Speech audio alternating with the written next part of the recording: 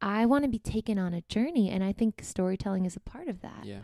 In addition, I think the culture and society goes through different like zeitgeists, if you will. And right now, it's very much this whole storytelling thing, and knowing who a person is part of it.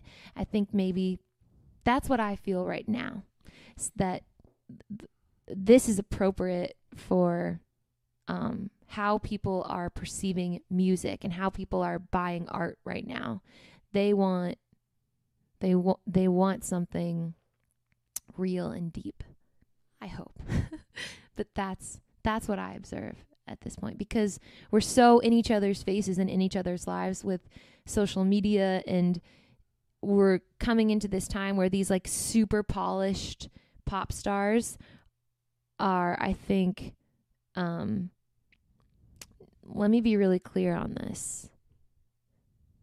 I think people are craving something more real. There's even like lyrics now about like things being over photoshopped. Everybody's the culture's kind of waking up to things being, I agree. Yeah, and like we want to see you, and we want to see the real you. Everybody's ready for that right now. So yeah. I mentioned that on one of the previous podcasts. The songs that I've gotten in this habit, which I like, of sending out surveys after my shows, and the songs that people like the most are generally the ones that took me the least amount of time to write, because it just came together. I had this idea and I was like, this is a real thing, I want to write about it. Yeah. Or the photos that seem to get the best reaction are the ones that are real. It's a real photo. There wasn't a fancy camera. There wasn't me doing a pose. It was a real photo.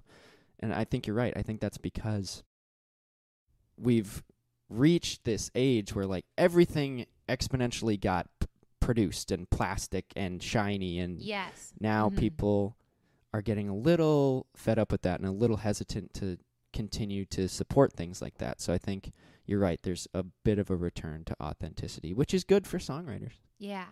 And it's also how things like Instagram stories affect the culture. We're all looking at like into each other's lives, and you want to see that from the artists that you like.